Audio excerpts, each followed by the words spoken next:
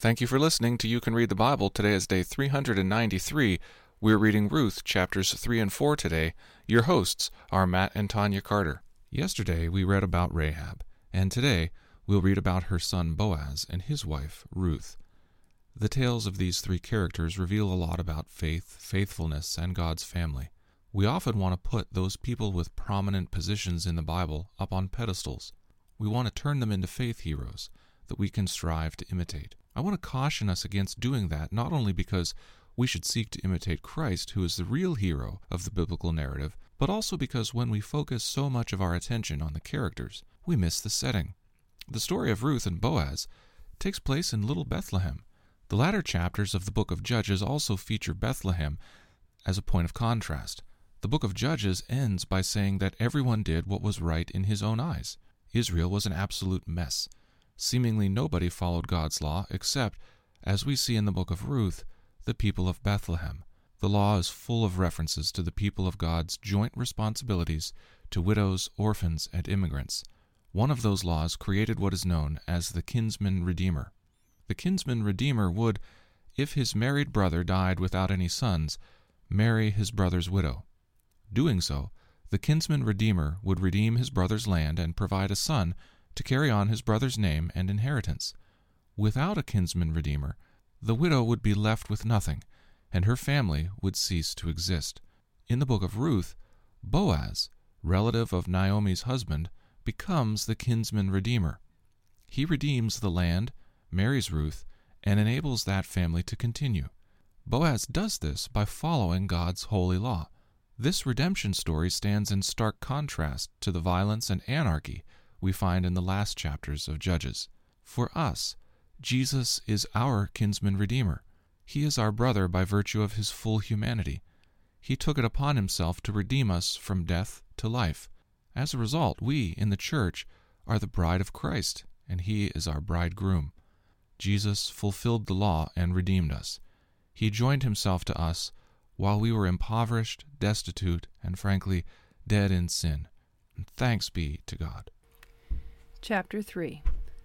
Then Naomi her mother-in-law said to her, My daughter, should I not seek rest for you, that it may be well with you? Is not Boaz our relative, with whose young women you were? See, he is winnowing barley tonight at the threshing floor. Wash, therefore, and anoint yourself, and put on your cloak, and go down to the threshing floor, but do not make yourself known to the man until he has finished eating and drinking. But when he lies down, observe the place where he lies. Then go and uncover his feet and lie down, and he will tell you what to do. And she replied, All that you say I will do. So she went down to the threshing floor, and did just as her mother-in-law had commanded her. And when Boaz had eaten and drunk, and his heart was merry, he went to lie down at the end of the heap of grain. Then she came softly and uncovered his feet and lay down. At midnight the man was startled and turned over, and behold, a woman lay at his feet. He said, Who are you? And she answered, I am Ruth, your servant. Spread your wings over your servant, for you are a redeemer. And he said, May you be blessed by the Lord, my daughter. You have made this last kindness greater than the first, in that you have not gone after young men, whether poor or rich. And now, my daughter, do not fear. I will do for you all that you ask, for all my fellow townsmen know that you are a worthy woman. And now it is true that I am a redeemer, yet there is a redeemer nearer than I. Remain tonight, and in the morning if he will redeem you, good, let him do it.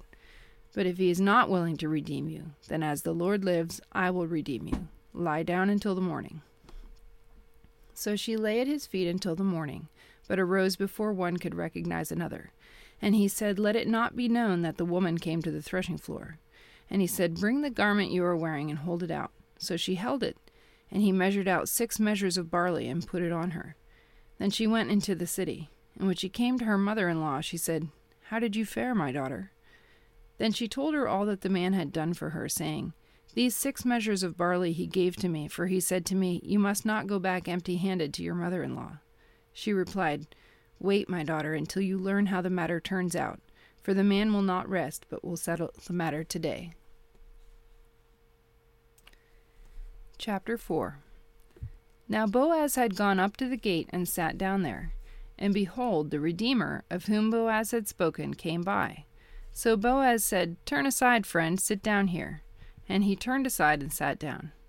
And he took 10 men of the elders of the city and said, "Sit down here." So they sat down.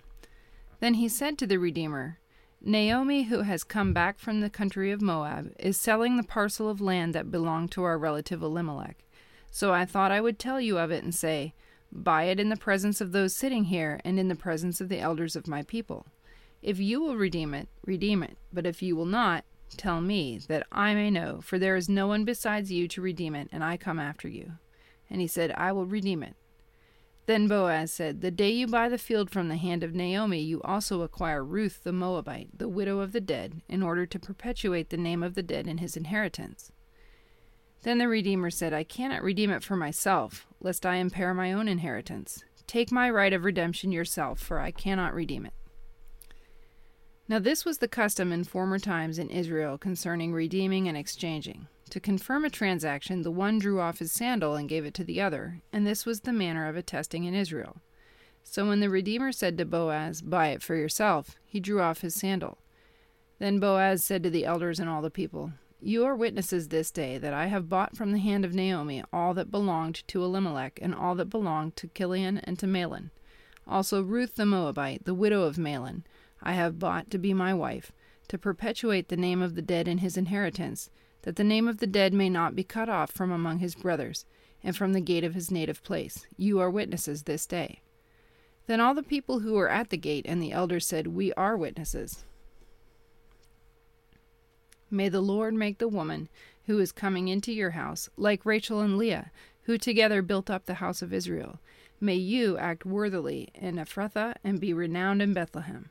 And may your house be like the house of Perez, whom Tamar bore to Judah, because of the offspring the Lord will give you by this young woman.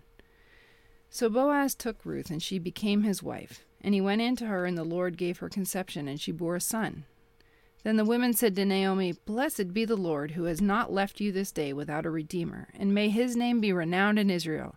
He shall be to you a restorer of life and a nourisher of your old age, for your daughter-in-law who loves you, who is more to you than 7 sons, has given birth to him." Then Naomi took the child and laid him on her lap, and became his nurse.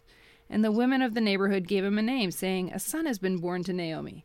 They named him Obed. He was the father of Jesse, the father of David.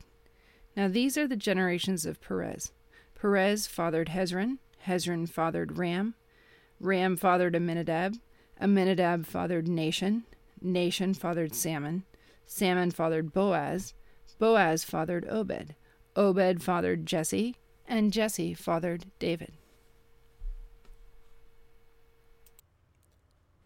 Thank you for listening to You Can Read the Bible.